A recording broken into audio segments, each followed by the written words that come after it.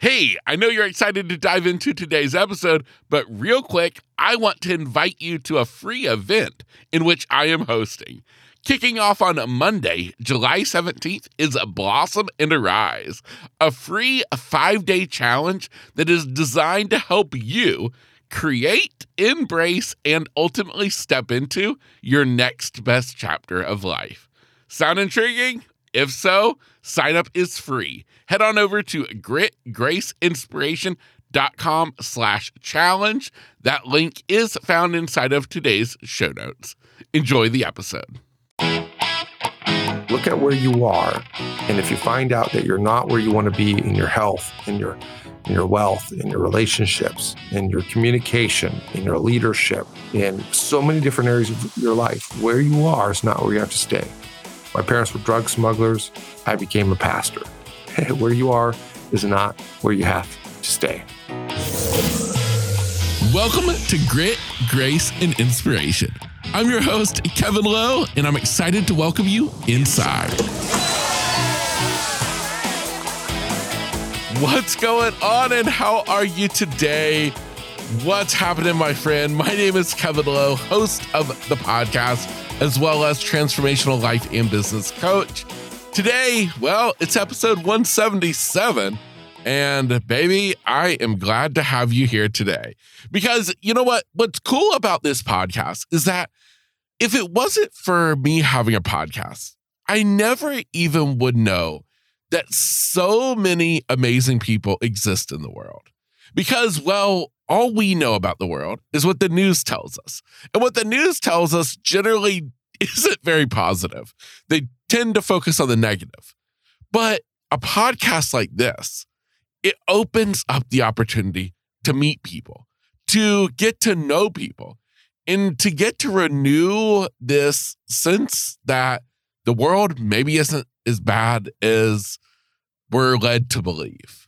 Today, I'm in the studio with a guy named Mike Acker, and this is a guy who just is the epitome of exactly what I'm talking about. Mike says that life isn't just what happens, it's how we respond. That's what matters, and that's what makes up Mike Acker's story. From drug smuggling parents to smuggling Bibles into communist China in the 80s, to attending public inner city schools in Mexico, to several near-death experiences. And yet, he's come to inspire audiences of over 10,000. Mike Acker, he says that his life story is one of the good, the bad, and the ugly. But through all of those experiences, he learned to adapt, and he learned to conquer, and he learned to live this life with confidence. Now, what's cool about Mike is that he doesn't just keep his goodness to himself. No, because Mike Acker is on a mission to share this principle, this mindset with the world. His goal is to lead others to turn their potential power into actual results. He's the author, he's a speaker, he is the guest on today's podcast. But don't think that is all. Because this is just the beginning. This is just my little interpretation of the summary of what is the story of Mike Acker.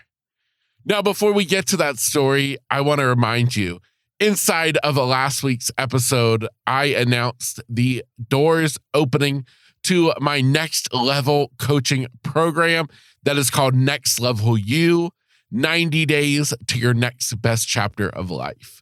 Those doors are open, and I want to remind you, if you're interested, if you're thinking that you are ready to take that step and embark on your next chapter of life, well, I would love to be the person to help you do that.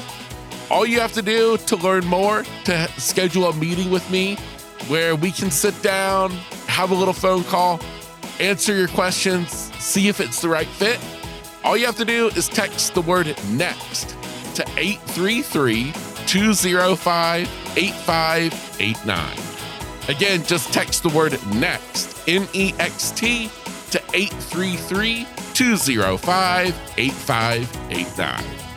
It's that simple. Awesome. Easy does it. That's what we like. Now it's my pleasure to introduce you to the guest in today's episode. Here is my interview with Mike Acker. Mike Acker, welcome to the podcast. Hey, thank you so much, Kevin. Looking forward to having a chat with you and giving something of value to all of your listeners. Yeah, well, fantastic, man. Well, listen, what I think I would love to do is looking at where you are today in life, looking at really who you are. I would love to understand kind of where that's all come from, looking kind of on your, backstory growing up. Would you mind kind of taking me back in time, paint a little picture of what life was like, and just kind of, I thought that'd be a perfect place to begin telling your story. Yeah, absolutely. So it's interesting because nowadays I'm a speaker and author of several different books, and I'm a executive communication coach. So I work with a lot of people and ultimately in communication. But if you go back in time, it's really surprising that I'm there. In fact, I was talking to my sister one time. I said, isn't it crazy that both of us have healthy families, that both of us are healthy, that we're married, that we have not gone this complete other route in life? And she said, absolutely. And why is that so amazing? It's because my mom and my dad were drug smugglers. So they were entrepreneurs. And my dad found out that it would be a great and easier way to smuggle in marijuana than to just work a 9 to 5. So he was doing that to pay his way through college, and instead of waiting tables and doing all that kind of stuff. And he was right. It paid its way through college. He did well there. And then at that moment in time where they decided that they were going to have a family, they thought, well, we better switch over to something else. Now they're highly entrepreneurial, both of them. And so they thought, what we'll do? We'll start a legal drug distribution company called Coffee Company. So in 1978, they started a coffee company. They ran that for several years until my dad's health needed to get him away from being with the beans all day. And he went off and he did his bar exam since he had done his law school when he was back in the drug smuggling days.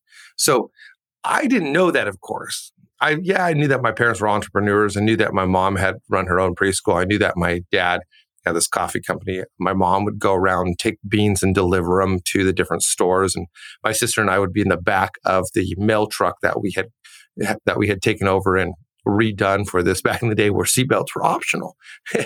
and so I saw that in my parents. I saw their hard work ethic. I saw what they were doing. And I loved it. I loved just being part of that life. Now, when I was at that youngest age, I remember my parents making a concerted change in their life. And I didn't know everything, right? I'm talking about kindergarten. So I didn't realize everything. But my parents went from extreme hippieism to conservative Christians. They both, over a period of 6 months, decided to follow Jesus 100%. We're not talking about like just political or church or something like that. We're talking about like dive in and read what he says, understand it, go do it. So at a young age, I'm seeing my parents do this. I see the entrepreneurial, I see the vigor, I see the livelihood, I see everything that they're doing and diving in. At a young age, we went over to China and smuggled Bibles into China right when my parents became Christian, like 6 months afterwards. So that's all part of my story.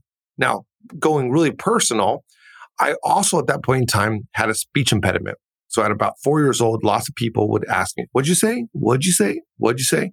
My mom tells me that I got to a spot that it was so frustrating to hear that again and again, that I was the one who drove the improvement. And so we went into a speech therapist. I got some exercises. I learned what to do, and I developed the muscles that I needed to be able to say the words that I couldn't say. It developed confidence in me. My parents settled us down into a small little area in Washington, a couple thousand people town. And right there, we just started grinding away at the normal life. I started developing confidence, getting up on stage and doing poetry and doing science fairs. And really, life was fantastic. My dad's working as a lawyer. My mom is a stay-at-home mom taking care of us. It was a great life. And then my dad comes home. We're sitting around a round table. We're eating meatloaf or lasagna, probably one of those two, since we ate those a lot. And my dad comes home. He sits down at the table and he says, I quit my job. We're moving to Mexico. My parents got up, went into the other room. A little while later, they came back and we started making our plans to move to Mexico. Now, my life was perfect. So if you're listening thinking back at a time in life where life was perfect, that was me. Man, my life was perfect. It was absolutely amazing. I was loving everything about it. And we had to uproot ourselves and go to Mexico. And now I had to learn Spanish. So think about communication, think about entrepreneurship. Here's my parents going off again to do entrepreneurial, this time nonprofit work, serving the poor and disenfranchised, and thinking about communication. I'd overcome one area of communication. And now I got to speak in front of people in a different language. And when I look at that, a lot of people, they learn Spanish pretty easy or another language easy. Not me. For me, it was arduous. It took a lot of time. I would get up in front of an all Spanish speaking school and people would just laugh, make fun of me. It was awful. It was so bad that I would actually get psychosomatic fevers so that I wouldn't have to go to school. Finally, I overcame that. Finally, I got to a spot where I could speak confidently. Finally, I didn't give in to all the comments that people said about my Spanish. Finally, I got to that spot and developed confidence again. So in my own life, I look at it and go, man, I've overcome a speech impediment. I've overcome this complete identity, insecurity, anxiety, nervousness. And then we moved back to the United States. And at that point in time, I'm 18, I'm going to college, I'm figuring out what I'm doing in life. And I went to debate club. And the debate coach saw something in me, saw potential in me, and helped me realize that potential. So I turned into a speaker, did that for years. And now I do a lot of coaching. So when I look at my own history, I took some of this entrepreneurship, I took some of this faith, I took some of this insecurity turning into confidence. And that's what I do now. My mission in life is to help people realize their potential. And I do that through speaking, writing, and through coaching. Wow. Mike, I love this story. And I mean, my goodness, there are so many crazy parts to this story, from your parents' colorful past to really your childhood being very unique, with parents moving you to Mexico. So now, how old were you when you guys moved to Mexico? Yeah, so I was 10 years old when we moved to Mexico. I was just about to turn 11. And I remember arriving there the first day. We took 2 weeks to drive down 2 different vehicles, packed everything into the vehicles. We were going to a fully furnished house. We put all of our stuff, all of our toys, all of our fun stuff in the garage and then into some storage containers and stuff. Rented out the house that we loved and moved down there. And I remember arriving at the house. It's decorated in a totally different style.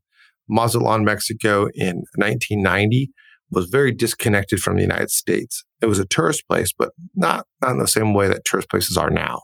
And now everything's so globalized. Something comes out here in the United States, it arrives in other theaters around the world at the same time. At that point in time, Mazatlan, it had 2 theaters that had a total of 4 different theater rooms. And you would have basically, they would be the same one. So there'd be 2 movies at a time. One would typically be a Mexican movie, and one would be an American movie that was released 6 months after it came out in the United States. So it's very disconnected. And we didn't have internet back then, of course. And we didn't have great cell phone service. We didn't have any cell phone service. And calls were expensive to make, and mail would often not arrive. So I was very disconnected. And I remember arriving at our house, and it was very Hispanic style of and furnished house. And I remember just arriving there, laying down in bed and just crying. Just like, oh my gosh, what are we doing? And most of the next several months, all 4 of us hated it. It's amazing is we all got to a spot after a couple of years where we absolutely loved it. And we were more Mexican than we were American. But man, the first couple of months, very hard. I mean, oh my gosh, I can only imagine. What would you say as a child in this situation? What was the biggest challenge for you? I think the biggest challenge for me was not letting go or holding on, I should say. Meaning I started looking back and glamorizing the past. So I'm looking back and going, man, if only had we had stayed, if only we hadn't left. And so my dream became to go back to my hometown. And it held me back. And I think we do this often, right? As you're listening to Kevin's podcast here, you think, if only I hadn't married that person, if only I had married that person, if only I had taken that job, if only I had taken that degree, if only I hadn't gone with those people, if I only hadn't drinking too much, if only I had, stayed in my guitar lessons, all the if onlys. And for me, that was it. It was, if only I could get back, if only I could get back. And as a result of holding on to the past, I wasn't able to fully embrace right where I was at. Yeah, no kidding. Those if onlys can literally eat us alive. That is no joke. Now, what was the turning point, do you think? I had a friend who he was part of the if only. And he was really big into the United States. And I spent a lot of time with him. He was 2 years older than me. And he was an if only guy. And so when he left and he got his dream, he went back and he actually lived with some family and all that kind of stuff to get back to the United States.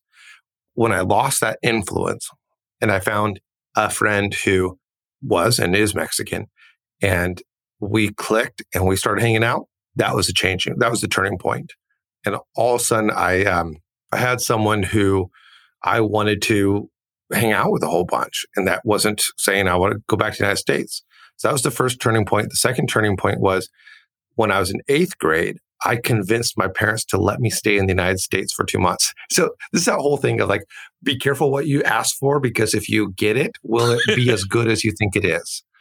And so I was like, Mom, Dad, and somehow me at 14 years old, convinced my parents to let me move to the United States and move in with a family, some family friends. So we did all the paper, like they became my godparents and such. And I moved into their house and we're in this gorgeous area, like gorgeous view, fantastic couple, fantastic family. And they had all their kids were older than me. And I move into their house and I get to go to play soccer in the United States again. And I get to do all this stuff. And I get to go to a public school. So I didn't get to go to the school I wanted to, but I got to go to the public school. And it wasn't as great as I thought. Yep. Isn't that so many times the case? Now, why was it not as great as you thought it would be? Often the things that we look back on become way bigger than they actually are. And we look back and go, man, just think about a dating relationship, for example. You go like, what if I dated and married that girl that I dated in college? She was amazing. And so we only see all the amazing things about that person. Or we look back at guitar lessons. I took guitar lessons when I was in Mexico. And I go, oh man, I should have stayed in guitar lessons. I don't know why I didn't do that. And man, if I had stayed in guitar lessons, I would be amazingly proficient now. Now, at the time, though, there was realities that were part of those decisions. For example, even the guitar ones, I would have to take a bus to the guitar lesson. It took about 45 minutes to get there. And then I would go to the guitar lesson with 2 other kids, and they were teaching music that I was not into at all. So there was no kind of benefit for me. And then I have to take a 45-minute bus ride back with my guitar. As a teenager, that just wasn't super exciting.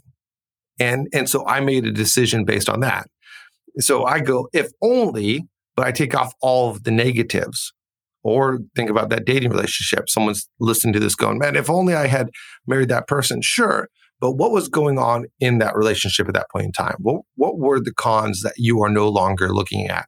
So often when we look in the past, we look at these things and we look at what with these huge, man, everybody liked me. Everything was perfect. I was physically fit. I was in this, et cetera, et cetera, et cetera.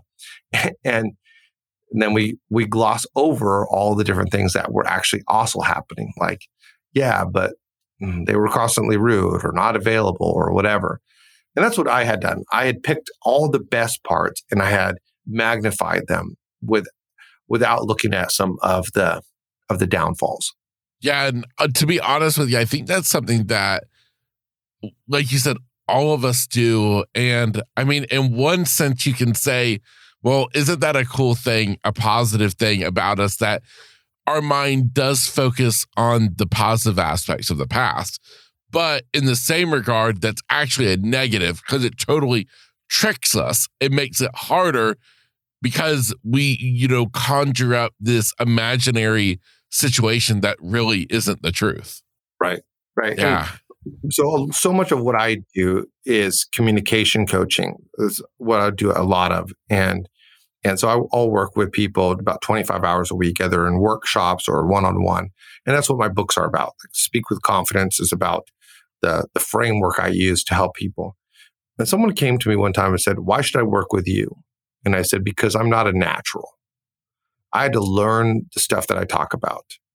So it's not something that just came to me or that I was able to be taught and pick up and mentally grab a hold of and pass on. No, this is something I had to learn.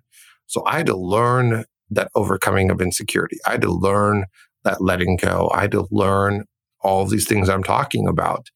And as a result of that, I'm able to empathize with people who are in these spots, and I'm able to show them some of the steps that are ahead. Yeah, I love it. So now talk to me along this journey. Where did public speaking come into play?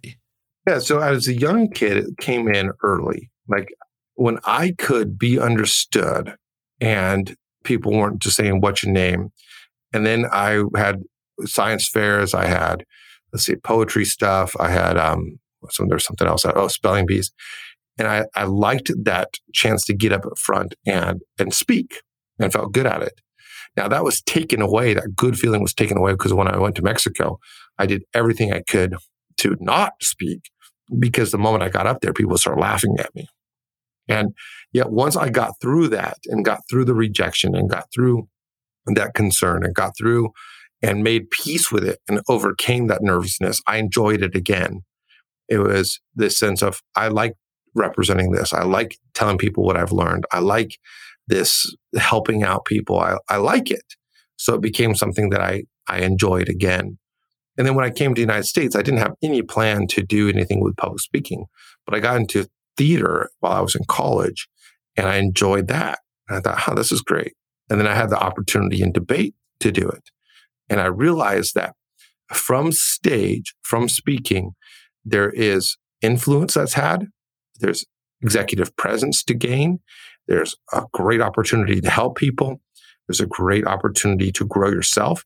And ultimately, I realized that all of communication is a universal advantage.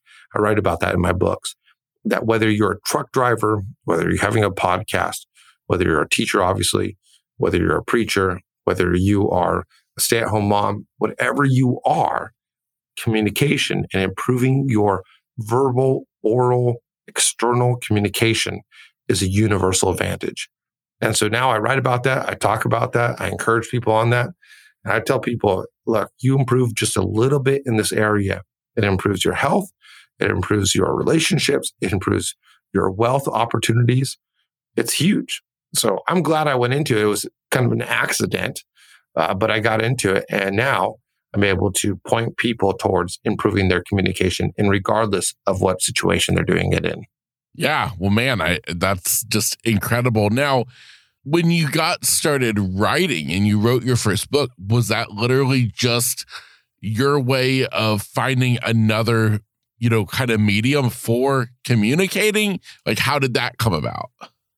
Yeah, that was one of those really cool random things that happened that took a lot of grit. So I was working in sales. I was doing consultative sales and doing really well at that. But because I wasn't doing a lot of speaking and coaching at that point in time in my profession, because now I wasn't overseeing a large team like I had in the past. So I decided that I would just coach on the side. I've always had people who are reaching out to me for various events going, "Hey, Mike, I heard of so-and-so that told me about you." And so I had this person find me during that time. And I was coaching anywhere from 0 to maybe 10 hours a week on a really busy week. And it was pure extra money just for fun. I wouldn't charge that much. It was just show up, they show up, I help them out, move on. So I have this one lady, she comes out to me and she's like, "Hey, Mike, I got this big event. I wrote a book and I'm asked to speak at a college. Can you help me prepare?" I said, "Sure." And she said, "Do you want to swap services?" Well, she's a financial advisor. I was like, "Nah, I don't really need that, but thank you for that. No, I'd just rather have you pay." And then I said, "Well, tell me about this book that you wrote. Who published it?" She said, "Oh, I self-published it." And I said, "Well, tell me, how'd you do that?" And she starts talking me through the whole process that she went through to publish a book. And I said, "Okay, let's swap services. You coach me on writing a book and I'll coach you on speaking." So she told me the resources she did. I joined self-publishing school and I read a whole bunch. I listened to podcasts. I worked with her and I decided that in 90 days, I was going to write a book about some of the key coaching stuff that I would walk my clients through. And that became the framework for Speak with Confidence. And it also became the framework for my first book, Speak with No Fear. So I wrote down 7 different strategies with a whole bunch of funny stories and anecdotes about my life. And so it's peppered in with just really a lot of personality. And I wrote it in 27 days. I did not want to. The many days, well, I wanted to at the beginning, right? And I set this big, huge goal. And then I just held myself to it. I made myself. I gritted my teeth and I went through it. I'd wake up at 4:30 in the morning, take a cold shower. I would get ready for the day. At 5 o'clock, I'd be at the computer. I'd write for an hour. And then I'd go about my day doing some coaching sessions and doing some sales. And so that's what my life was for 27 days. Then I finished it, sent it over to my friend. She came back with all of these nasty comments about how awful it was. They were really helpful comments, but it felt really bad at the time. And she's like, "This doesn't work. This doesn't work. You shouldn't say this." So I cut those out. I listened in and another 30 days of editing it, getting it formatted. And then I marketed it and sent it out there and the book caught on fire. At this point in time, the first and second edition have over 1,000 reviews on Amazon. It's got 250 reviews on Audible. It's been translated into 7 different languages. It has earned me the opportunity to write several different books as well. I just released my newest book through a big publisher, Wiley, same one as Patrick Lencioni, and that came out in December. It's got 100 reviews already. So that opportunity was presented to me. And then I took it and then gritted my teeth through it to get to the other side. So here's what my encouragement would be to some people right now. What opportunities are in front of you that if you gritted your teeth for 90 days and went through, it would open up a whole new window of opportunity, a whole new way of life. Like I had no plans to do what I'm doing now. No plans. On the calendar today, I have 6 people that I'm going to be coaching after this. So I had no plans to do that, but this window came up. I challenged myself to do it. I gritted my teeth through it. And in 87 days, launched a book that became an international bestseller. And a lot of people say that about their books, but mine truly became that. It's on Forbes and all kinds of stuff. So that's how I went about my book. And then I just kept on doing it. Wow, man, that's absolutely such an awesome story about how you wrote that first book. Now I'm anxious. Did the process of writing become easier and easier as the books came along? Yes and no. So sometimes it's hard to remember what you wrote where. So sometimes I have a hard time remembering, did I already write about this? Did I already tell this story? And so there's probably some overlap. I try not to, and I have editors who go through it and everything to make sure that I'm not just saying the same thing again and again and again. But the process of it, I mean, now I have it pretty down pat, where in fact, I'm looking at a big sticky note on my wall right here, and it has the center idea, what it's about. And then I kind of do this mind map where I have a whole bunch of different things that are related to it. And then I start organizing those and kind of putting things together and then start writing them out. I actually have already written the next 2 books. I just can't release a book right now because I have a non-compete with my publisher for the book that just came out in December.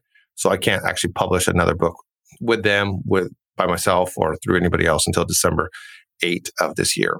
But I already have 2 finished. And a lot of it is discipline. I think of writing like working out. we all know what we need to do to get more fit. We all know that you got to eat less and work out more. Now, I'm sure there are some different things that some people have that makes those things a little bit more difficult. But generally, if we're doing some good working out, some walking even, just walking, an hour a day, half an hour a day, and eating less, generally that's going to get us to it. Now, why though? Why is it that me right now, I'm about 10 pounds more than I want to be? Why is that the case? Why is it the case for a lot of us? Because we just don't consistently do that. We don't discipline ourselves to consistently do that. And that's really what it came down to in the book. I think that books are it's like being in shape. It's that consistent discipline. Now, yeah, do you have to have the ability to write? Sure, it might be that you might have a harder time or a longer time of getting to the finishing point. I'd been writing for years, so it wasn't as hard for me as it might be for somebody else. But going back to our workout analogy right there, somebody might have 100 extra pounds of weight and someone else might have 20 extra pounds of weight. So it's going to be easier for the person with only 20 pounds to get to that spot. But both of them can. It just might take that one person a little bit more concerted effort. Yeah, absolutely. Absolutely. So now one thing that I'm kind of curious about is looking at kind of where you are today and looking back with all the books that you have written and published, all the speaking engagements that you've done. Is there any connection between public speaking and writing that you've made? Yeah, absolutely. So a lot of what I do is help people extend their influence. And so really, what is extending your influence about? It's about getting your message out there. You have the leadership, you have the product, you have the gumption, you have the execution, but maybe you don't have that external presence. So that presence can show up in a couple different ways. It can show up through public speaking. It can show up through writing. It could show up through social media. So there's a couple different ways that can show up. So I'll help a lot of different clients. In fact, Bella Rushi, she was one of my first executive communication clients. That's kind of a upper tier program that I do for thought leaders. So she came to me to public speaking. And as we were working and developing her speeches, I said, what would be really important is for you to write a book. And she came up with a great idea, got a publisher. She actually got published through Simon & Schuster. And her book has been gaining traction, and it was at Barnes & Noble and all kinds of great things. And really that came down from that executive coaching call with me. I have another client who came to me who said, I want to write a book. And his name's Jason. He just finished the book. So I walked through and coached him. I don't do that a lot. That's kind of a subset of what I do. But I coached him through writing the book, and it's just through the editing process now. And now we're looking at, okay, what's the next step for Jason? Well, it's about public speaking. So those two go hand in hand. It's about influence. And that's why a lot of speakers originally come from writing a book, and a book that really gets traction. And then they turn into speaking. And that's why a lot of speakers who just had great stories and such need to write a book so that it's codified and people can pick it up and take it with them. Yeah. Wow. One thing that I wanted to ask, and this kind of goes back to earlier in our conversation when we were talking about your parents, is I look at your parents and I have, oh my goodness, their story is incredible on its own. But I'm wondering, is there any kind of lesson they taught you or piece of advice or story that they shared that has been an impact, has made an impact on you and your life and this just incredible, I started to say entrepreneurial journey, but it's really more than that. It's a much more meaningful journey that you've been on. And I wonder if there's anything that your parents did that has stuck with you. So it's not something that they've really necessarily said, although there have been things that they've said. Like, for example, that my sister and I were just talking about this yesterday, and we were not allowed to say that we were bored growing up. We were not allowed to say that's unfair growing up. And my mom would instantly say that life's not fair. And if we're bored, she's like, well, I'll give you something to do. So we weren't allowed to say those things, which is fun. But really, when I look at them, I see that where you are is not where you have to stay. They were in the spot where, for example, my dad's dad never told my dad that he loved him. So my grandfather never told my dad that my grandfather loved him. And that ate away at my dad. My dad went away to live with him, and my grandfather became an alcoholic. And my grandfather told my dad that he'd never amount to anything. So my grandfather is very educated, was quite literally a rocket scientist, and very sharp, very smart. And that's what he told my dad. So you think about those words that a dad has and says to a son. And so some of the things that my dad did in life was to prove that not true. You're not going to go to college. You can't make it through college. I'll show you how. Well, I'm going to do this through selling marijuana, back in the hippie days and before the cartels. And so my dad made a way, where there's a will, there's a way. And I've seen that in my dad again and again. And same with my mom. She was actually running away from her ex-boyfriend who wanted to kill her when she found my dad, and came to a place of safety because my dad had means to protect himself because he was in the drug trade. So they found these ways, and they weren't always ideal. But even then, they were in this way that was not great for raising families. So what did they do? They started a legit business, coffee company. And then when my dad's health, what made that prohibitive, they went into law school. We lived in a trailer while my dad finished his bar exam, and then we bought a house. So I look at all of this and I go, my parents just kept on making these huge monumental changes from one thing to another. When they hit an obstacle, instead of just giving in, instead of going to the government, they went and they reached out to God, and they reached out for hard work, and they put the work in. They got to that next spot. Same with my sister. My sister ended up getting pregnant at 17 years old. She had her path paid towards medical school from an accident she had been in. So she had a great future ahead of her. And quite literally, some people said, you know what? That's so sad. What a waste of potential. Because she's going to be a young mom. But instead, she and her boyfriend got married right before she turned 18, or right after she turned 18. She took 2 years to finish her school because she had a baby, and then she got pregnant right again afterwards. So she was pregnant when she was 17, 18, 19, and 20. She had 3 kids almost back to back. And you look at that, go, oh, that marriage isn't going to last. Poor girl. She's going to be on welfare. She's not going to be able to make anything of herself. I mean, all those things that could easily be said. But where you are is not where you have to stay. Just because you made some bad decisions, just because you got in a bad spot, just because some bad things happened to you, it doesn't mean you have to stay there. And now my sister and her husband have been married for 25 years. They have actually 6 kids together. So they went on to have several more. My sister has done extremely well for herself in real estate. And my brother-in-law has done extremely well in corporate America and high levels of leadership.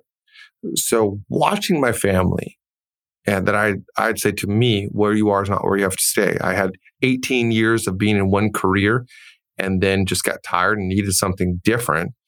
And what am I going to do? And with that consistent movement forward, with faith, with support, with learning, with feedback, with coaching, you can get to that next spot. So if you're listening to this, and I think these are some great, I know we're coming to the end of our time. So some great ways to end here is look at where you are. And if you find out that you're not where you want to be in your health, in your wealth, in your relationships, in your communication, in your leadership, in so many different areas of your life, where you are is not where you have to stay. My parents were drug smugglers. I became a pastor. Where you are is not where you have to stay.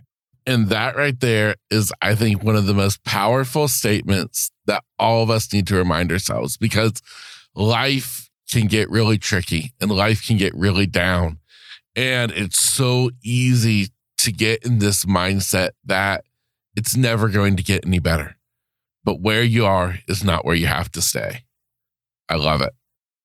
Mike, I want to thank you, man, from just in the most sincere way possible for being a guest here on the podcast today. I love hearing your story. I love just everything that you're about, the story that you have to share. last thing is just, where is the best place for people to reach out to you, to find more about you, to find your books? And I'll be sure that all of that information is left inside of the episode show notes. Yeah, absolutely. So I can be found at mikeacker.com. So that's the website. But then all of my social media is mikeacker.com. So mikeacker.com, mikeacker.com. And you can find me everywhere. You can find me on Amazon. My books are at Barnes & Noble as well. And so you can find me there. The newest one, Speak with Confidence, really not just about speaking. It's about confidence. So I'd highly encourage you to pick that up on Audible, or to pick it up at your local bookstore, order it through them, support them, or order it through Amazon. You can get it there on Kindle or on paperback. And Kevin, thank you. I really appreciate you having me. I really appreciate you having me on the show. And thank you to all your guests for all your listeners for tuning in today. Yeah, well, fantastic. Well, Mike, I appreciate you so much. And yes, for you listening today, I hope that you have enjoyed today's episode.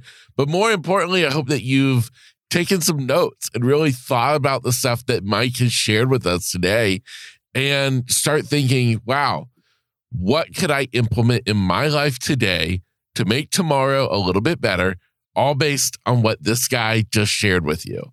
That's what this podcast is all about, making tomorrow a little bit better than today. Get out there and enjoy the day. This is Kevin Lowe with Grit, Grace, and Inspiration. Hey, real quick before you go, I have one last thought to leave you with. I, of course, hope that you've enjoyed today's episode, but more importantly, I want to remind you that I never want you to listen to an episode of this podcast to hear something that I have to say or that my guest has to share and think, wow, I wish I could be like them. I wish I could overcome my own challenges and do the great things that they are doing, but I just can't. Well, friend, that's where you are wrong. You are capable. You are able. And you darn sure are deserving of having all that you can imagine in this life. There's nothing special about me or any guest I have on this podcast. We are all just normal people trying to make it in this life. And so I encourage you to take a look at yourself in the mirror and remind yourself that, you know what? I can do it too. Now, of course, if you would like help along that way, reach out to me, whether that's as a listener of this podcast, a friend, or if you'd like to work with me as a coach. My contact information is inside of every episode's show notes, just like this one. So go down, check out my contact information, and reach out to me today. With that said, I encourage you to take on the day every day with grit, grace, and inspiration.